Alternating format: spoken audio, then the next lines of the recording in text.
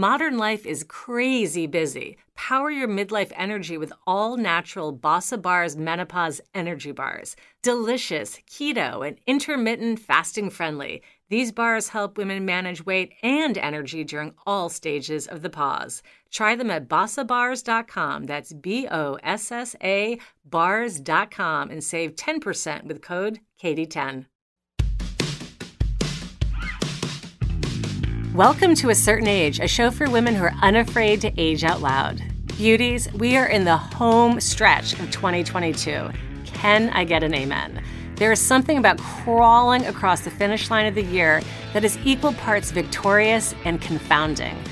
Where did the months go? Why didn't I do the thing? Is it possible that my December to-do list looks exactly like my October to-do list? Did I not do all of those important to-do list things in October? No, I did not. But here's the good news. All those holiday gifts that you haven't bought yet, I've got you covered. You are about to gift everyone on your list, and I mean everyone. Your sister, your girlfriend, your work wife, your college bestie. A hilarious gem of a book written by my guest today, award-winning humor writer Wendi. Wendi writes for places like McSweeney's, Scary Mommy, The Wall Street Journal, and The New Yorker. And lucky us, she brings her sharp wit and comedic voice to the frustrations, indignities, and comedy of being a midlife woman in her latest book, I'm Wearing Tunics Now on Growing Older, Better, and a Hell of a Lot Louder. If you are Generation graduated high school in a gunny sax dress and now find yourself firmly in your tunic years, stick around. This show is for you. Welcome, Wendi. Thank you. And thank you for that great plug for the book. I feel like I should send you a commission at some point. Well, I absolutely adored this book. I love to read. I love to be connected to books that make me feel seen. I'm a librarian's daughter also. I was raised on books. I'm a super book nerd. I used to read at middle school sleepovers. That's how much of a book nerd I was. But I sat down and started this book just like I do with so many books that I read for the show. I have a little thing of Post-it notes, and I stick them on pages that I want to remember things and go back to and talk about on the show. And with your book, I had to abandon all the Post-its because I realized I was tabbing every page of the book, and I absolutely loved it. So it's really a thrill to have you join me today to talk about it. And I'd love to ask you to start with some stage setting. What made you decide to sit down and write Tunics? That is a good question, and I hadn't really thought about it until I started to be asked this question, because I think when you're kind of an ordinary person and have had an ordinary life like I have, it's easy to just quash your thoughts of writing a book because what do I have to say? I didn't climb a mountain. I'm not, inventing life-changing, life-saving medicine. I'm not doing anything like that. But I kept going back to writing humor pieces about being middle-aged because I think it's relatable, but also it's unexamined. And the third thing about it is middle age sort of has a depressing tinge about it. And I wanted to sort of take that back. And I think our generation, Generation X, is probably the first generation that is more vibrant and funny and strong and self-aware of being in middle age than perhaps other generations. And I'm generalizing here. But I wanted to write something that was relatable, and obviously it worked because you found so many things that in the book that you felt seen about. But the gunny sax dress and the 8-track tapes, all of that, it's just such a shared experience. And for whatever reason, Generation X doesn't have a lot of representation in the media or in books. I mean, there are some, but I hadn't found anything that wasn't aspirational or inspirational or, how to get through this time. That exists, but I hadn't found anything that was really just funny, that was also witty with a satiric bent. So I'm like, well, I could do this. And I started to get good feedback on some of the short humor pieces I wrote. And then decided to just expand it into more of a book. I didn't plan on the book being such a personal story because I don't like to write about myself on that level, but it's hard to separate the two. So the book starts with talking about how I'm crying on my 30th birthday, and then sort of culminates when I'm on the steps of the Texas State Capitol at age 50. So there's a definite arc. And I think we all have that arc, even if we're not aware of it. And just sitting down and taking the long view, you're like, oh, yeah, I have done a hell of a lot by this age. Even if it didn't seem remarkable, it kind of is. You write about, you just mentioned that you were upset for the first time, that you were crying when you turned 30, right? Now, for me, definitely on the north side of 50, that feels so comically young. And I know that you talk about your 50th birthday in the book, so that you're past that point too. Has your attitude about milestone birthdays changed or not changed since you first had that experience of being bereft that you were as old as 30?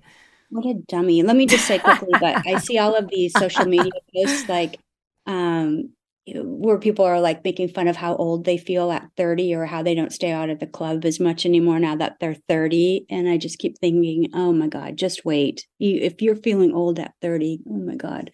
But no, I 50 was the first birthday party I ever threw for myself, and decided just to embrace it because it is a badge of honor to get older, to be allowed to have another birthday. Because at this age, we all know so many people who never got that far, or who are having just awful life experiences, and who, we all just need such a reason to celebrate. Yeah, I feel like I had that in common with you as well, because I did also throw myself a 50th birthday. My husband's like, I want to throw you a party. And I was like, nope, I'm doing it myself. Like I had a vision. Oh, that's awesome. Yeah, I had a vision for what I wanted to do. And I had, so many of the women in my life that I care about came for this, big lunch. It turned into this epic 7-hour, rosé drinking situation. And it just felt so special to celebrate because I think you really put your finger on it. We've all lost people. We've had experiences where not everyone gets to be 50 and not everyone gets to age. So you do have to kind of throw your arms around it and feel grateful. One of the other things that I felt we had common in the book, and you touched on it when we first started talking, this universality that comes, this sort of shared experience that comes from being part of a certain generation, which is interesting to me because in reading the book, I learned that you grew up, in a house in North Dakota. I grew up on the 19th floor of a New York City apartment building, right? But we have all these common touchstones, the Go-Go's, rotary phones, the gunny sacks dresses that we already talked about. We both went through our phase of life looking like a sister wife. And I felt like I had a lot of other things in common with you. Do you feel that that sort of commonality exists for midlife women, or is it just because we were so, these things imprinted on us because we were young when we first went through them? I think kind of both. And, the Generation Z and even the millennials have so many more things out there in pop culture. They're not all listening to the same radio station like we did. They don't all hear the same top 40 songs like we did. So I think that we benefit from Gen X's analog, and we have all those shared TV shows because there weren't that many TV shows to watch. There wasn't a gazillion options out there. So we have that commonality. And also, when we were teenagers, it was such a new thing to be a teenager. And so we had all of this stuff marketed towards us, like the gunny sacks and Love's Baby Soft and all of that. So maybe that's why we have all of that in common, or those shared touchstones. 3 women I know in Minneapolis have this amazing podcast and social media account called Pop Culture Preservation Society. Oh, I follow them on Instagram. Yeah, and my mind is blown every post they put out, because I'm like, I had those Avon perfume decanters. I had that, and and they're really striking a nerve because of what we both just said. Like there wasn't a lot of options, so we all kind of shared in these things. And I love it. It just no, they surface things like the lunchbox that you had in 5th grade. I'm like, wait a minute, I had that Fisher Price pull toy when I was young. Like, I did. I actually was on their podcast last year because we all reread Flowers in the Attic Oh together. my God, those are my sister's favorite books. Those were, Yeah, I've read them they're all, of course. terrifying. So we reread it now as middle-aged people, and yeah, it was very funny. But it So was are they again, it just as was creepy? Like they were like, so creepy. what was it like going back from the other The side? writing is atrocious, and but it's so funny. I mean, there's so much unintended humor in there. But I loved it. Like these women that I don't really know in real life, they're in Minneapolis. We're all about the same age, and we all had this same shared experience of reading that book at such a young age, and it imprinting on us. You know, you mentioned Flowers in the Attic. To anybody, who grew up in the 60s and 70s, they're like, oh my God, like you could sit down and have a half-hour conversation with them, even if you just met. Can I admit, like at one point, I wanted to be one of those kids. I feel like that's probably like so creepy and odd, but I was like, this sounds exciting, you know. And then they're like hiding away in an attic, and it was all so dark and twisted. But you know, I guess when you're living like your like kind of just boring middle school life, maybe it seemed exciting. I don't know. That's weird. I probably shouldn't admit that. I'm taking that back.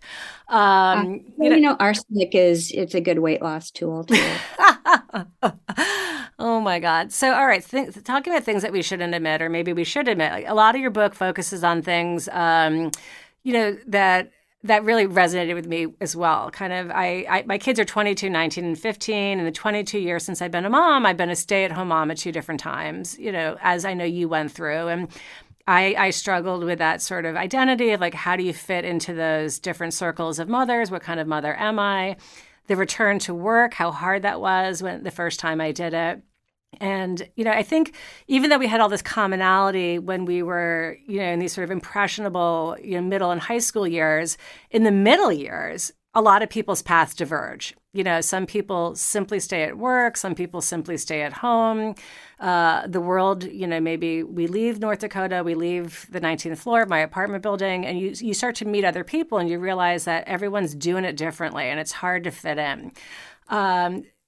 Do you feel that in midlife there is this sort of coming back together, or do you feel that people are still doing midlife really differently? Oh God, that's such a great question. I do think people come back together in midlife because, especially during the young mom phase, you're also just constantly freaked out and nervous and not sure you're doing it right. And at least in my case, always kind of comparing yourself to how others are parenting.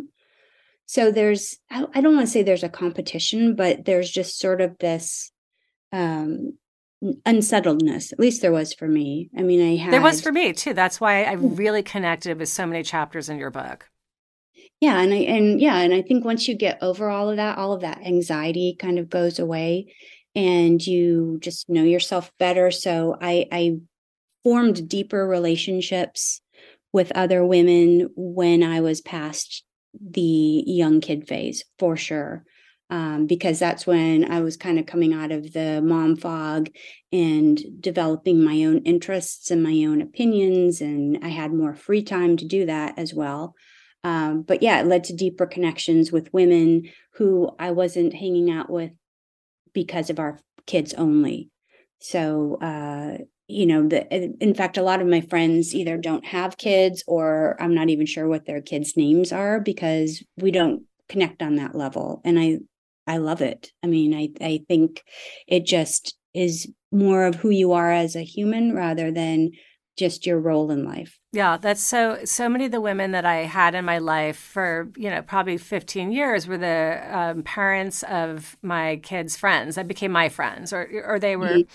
But then you're right. As I aged and my kids sort of developed their own social life, I started meeting women that I was playing tennis with, that I was playing platform tennis with, and I developed these adult-only friendships that, I even have a really good friend. This is going to sound also insane, but I have a really good friend who doesn't drink, and I was like, oh my God, I met all my college friends in a bar. I was like, wow, am I a grown-up now? I have friends that just, that I've added to my life that make them so rich that didn't come in the, my earlier ways, which was just, college bars and kind of play groups. So. it is interesting to see how our lives become richer and maybe more. I don't want to use the word authentic because I feel like authentic is so overused. But as you become more in touch with yourself and what lights you up, you're able to add people in your life that light you up in this way that feels, more of who you are today. What do you think? Yeah, and I think the midlife women, we're past the age of gossiping about somebody behind their back or being petty about things, because it's just like, move on. Like, I either like you or I don't like you, and I want to spend time with you or I don't. And we're not afraid to decline social invitations or continue being friends with somebody that just makes us unhappy. So that leads to your circle getting a little bit smaller, but also stronger. Yeah, it's clarified.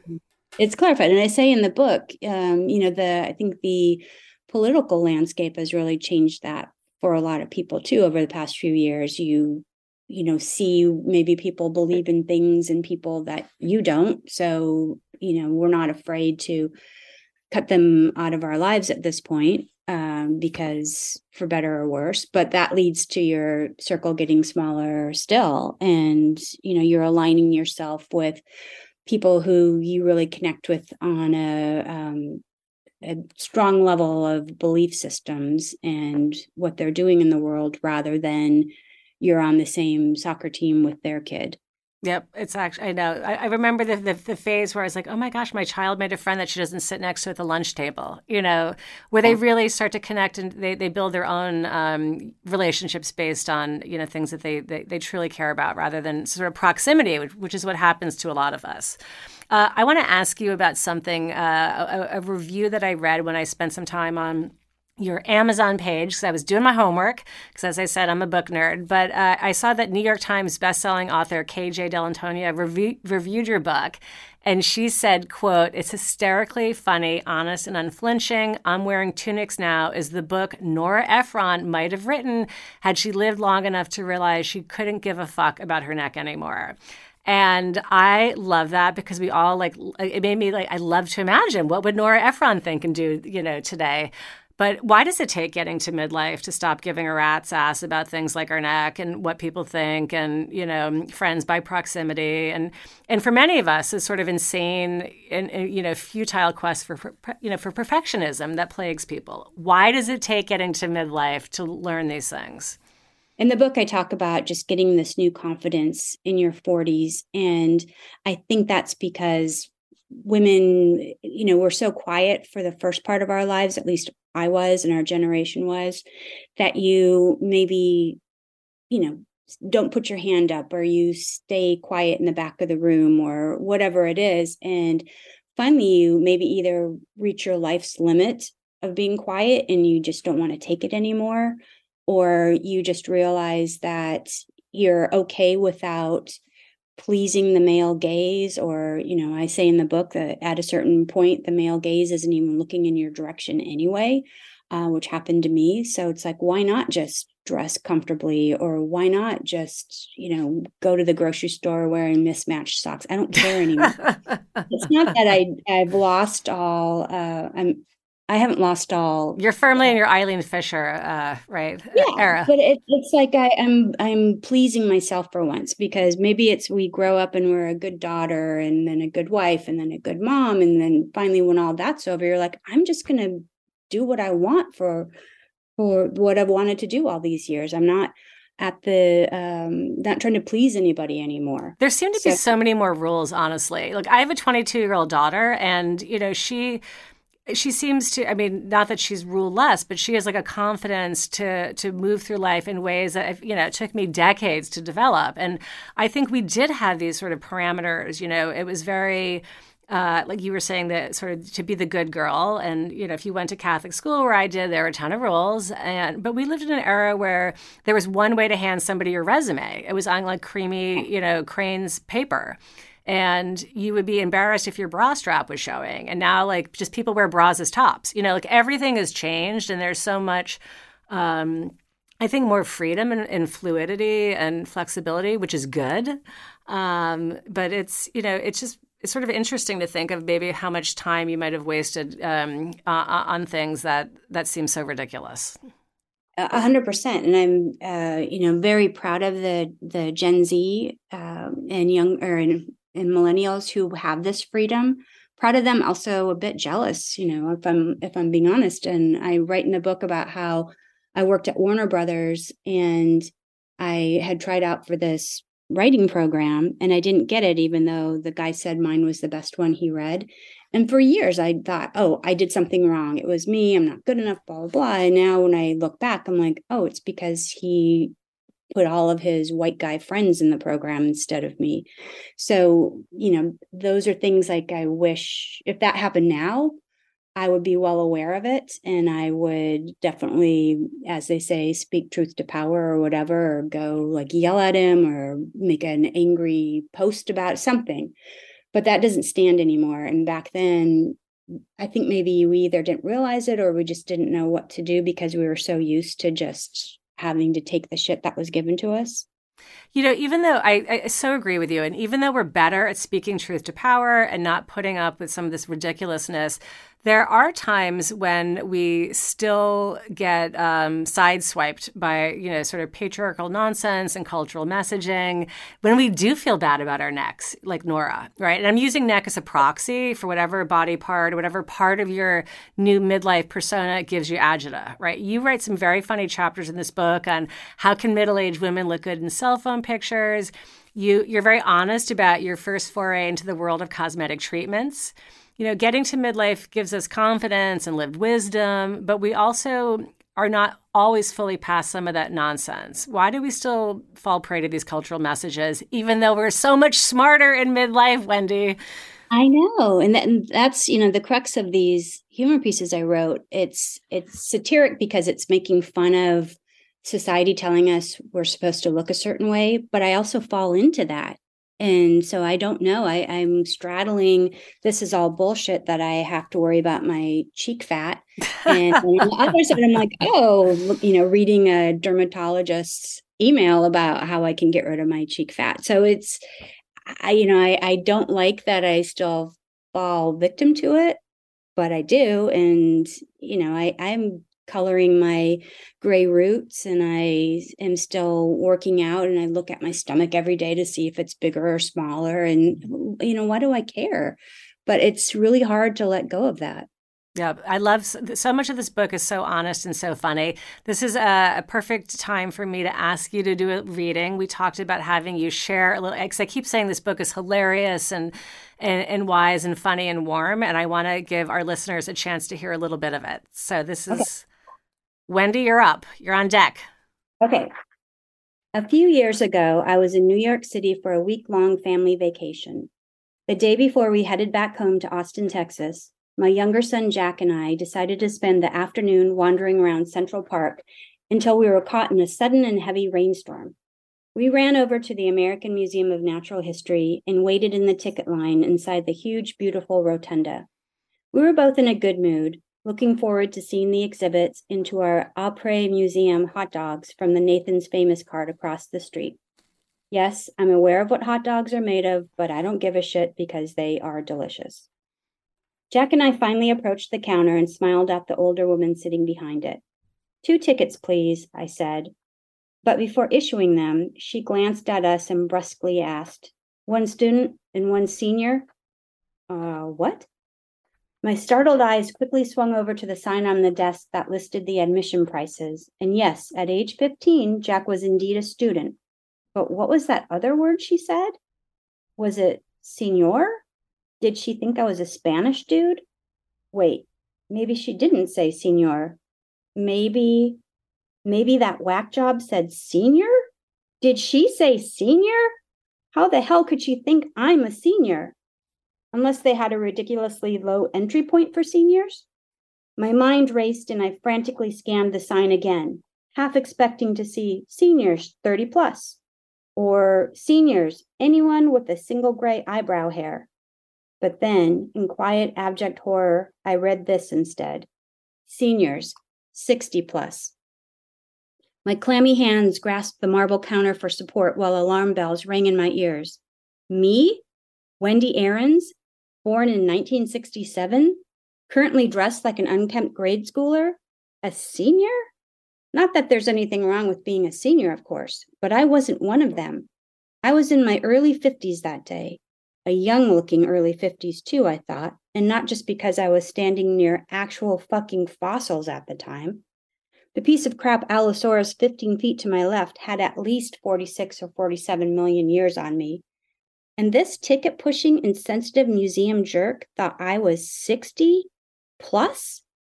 A few choice words to snap back and reply immediately popped into my head, most of them 4 letters long, some of them rhyming with "Ma damn brother trucker." But then I stared at the pricing sign one more time. Slowly, my eyebrows raised, my head tilted to the right, and a soft "huh" escaped my lips. The senior discount would save me $10. You know what you can buy with $10? 2 hot dogs, maybe even crinkle fries. A tense moment of silence descended in our corner of the packed museum lobby, while I wrestled with the tremendous blow to my ego versus my deep-seated love of saving a few bucks. Finally, my fugue state ended when my angry teenager hissed, "Mom, just get the tickets. You're being weird." And the long line of pissed-off people waiting behind us came into focus. "No, thank you. I am not a senior," I grandly declared to the museum employee, with as much condescension as a woman holding a wallet containing a Barry Manilow International Fan Club membership card was capable of. "Not even close. I am a regular museum admittance person. I was definitely not alive when Kennedy was assassinated by the CIA. So good day, madame." And then I concluded the horrific episode by haughtily jamming my credit card into the machine the wrong way while it angrily beeped and my son and the ticket seller rolled their eyes. And that whole scene is middle age in a nutshell.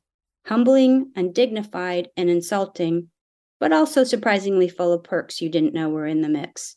What a rush. Oh my gosh. So you had to go buy your own crinkle fries after you. I did. I loved this opening because I actually, when I read it, I had a flashback to an April trip when I went away with my sister, her son, and my youngest.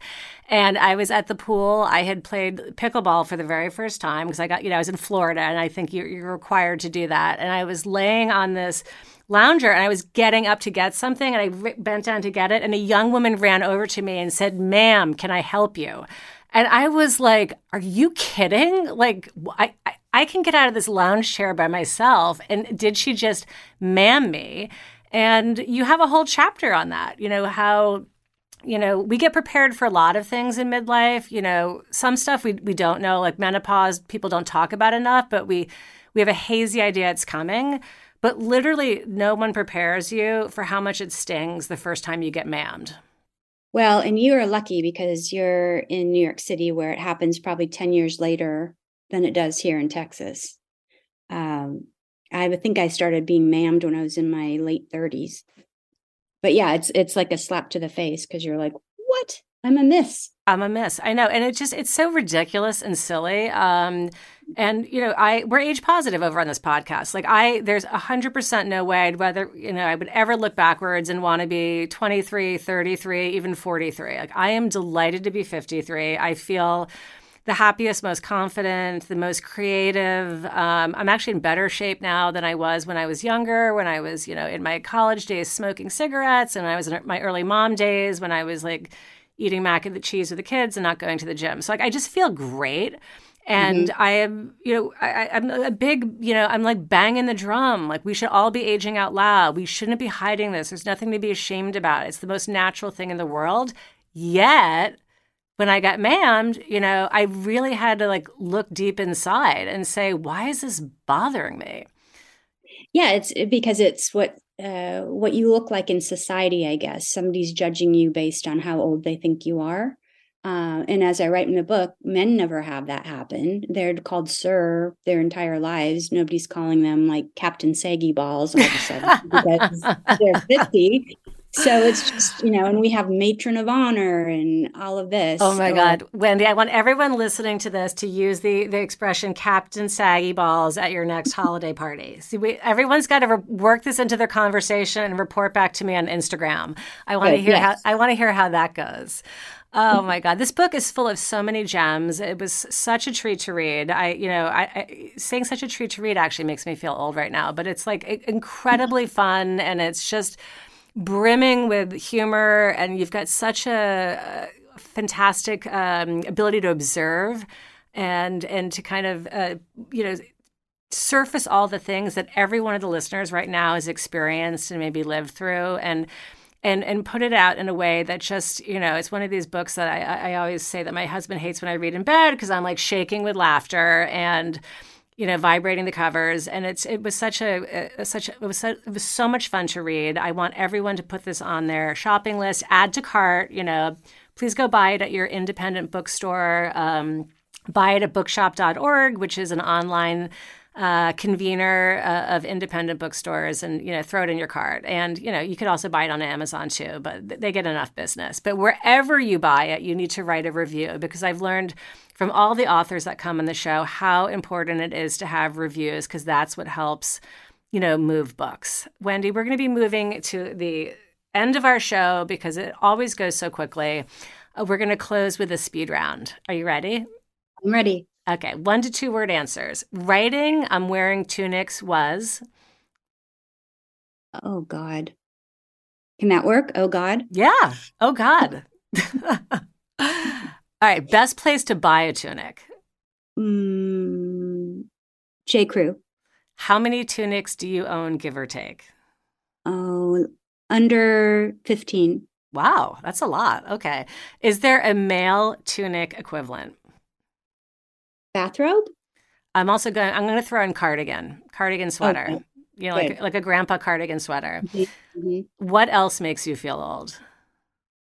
Oh, music.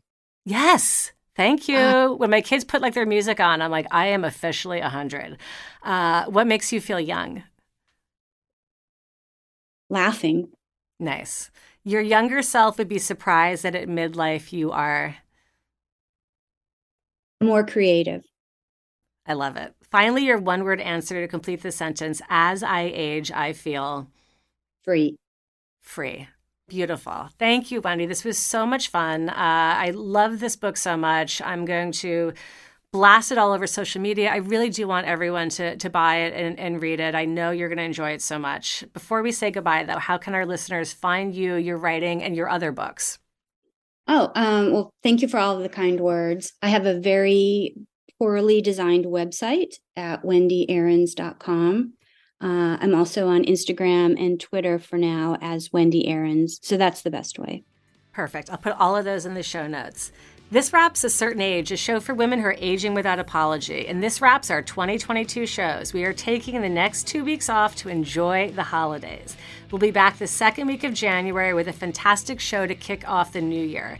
Leslie Jane Seymour, the former editor of More Magazine, Marie Claire, and Redbook, shares ideas on reinvention and productivity, because your 2023 is not going to magically be awesome, organized, and fulfilling all on its own. Special thanks to Michael Mancini, who composed and produced our theme music. See you next time, and until then, age boldly, beauties.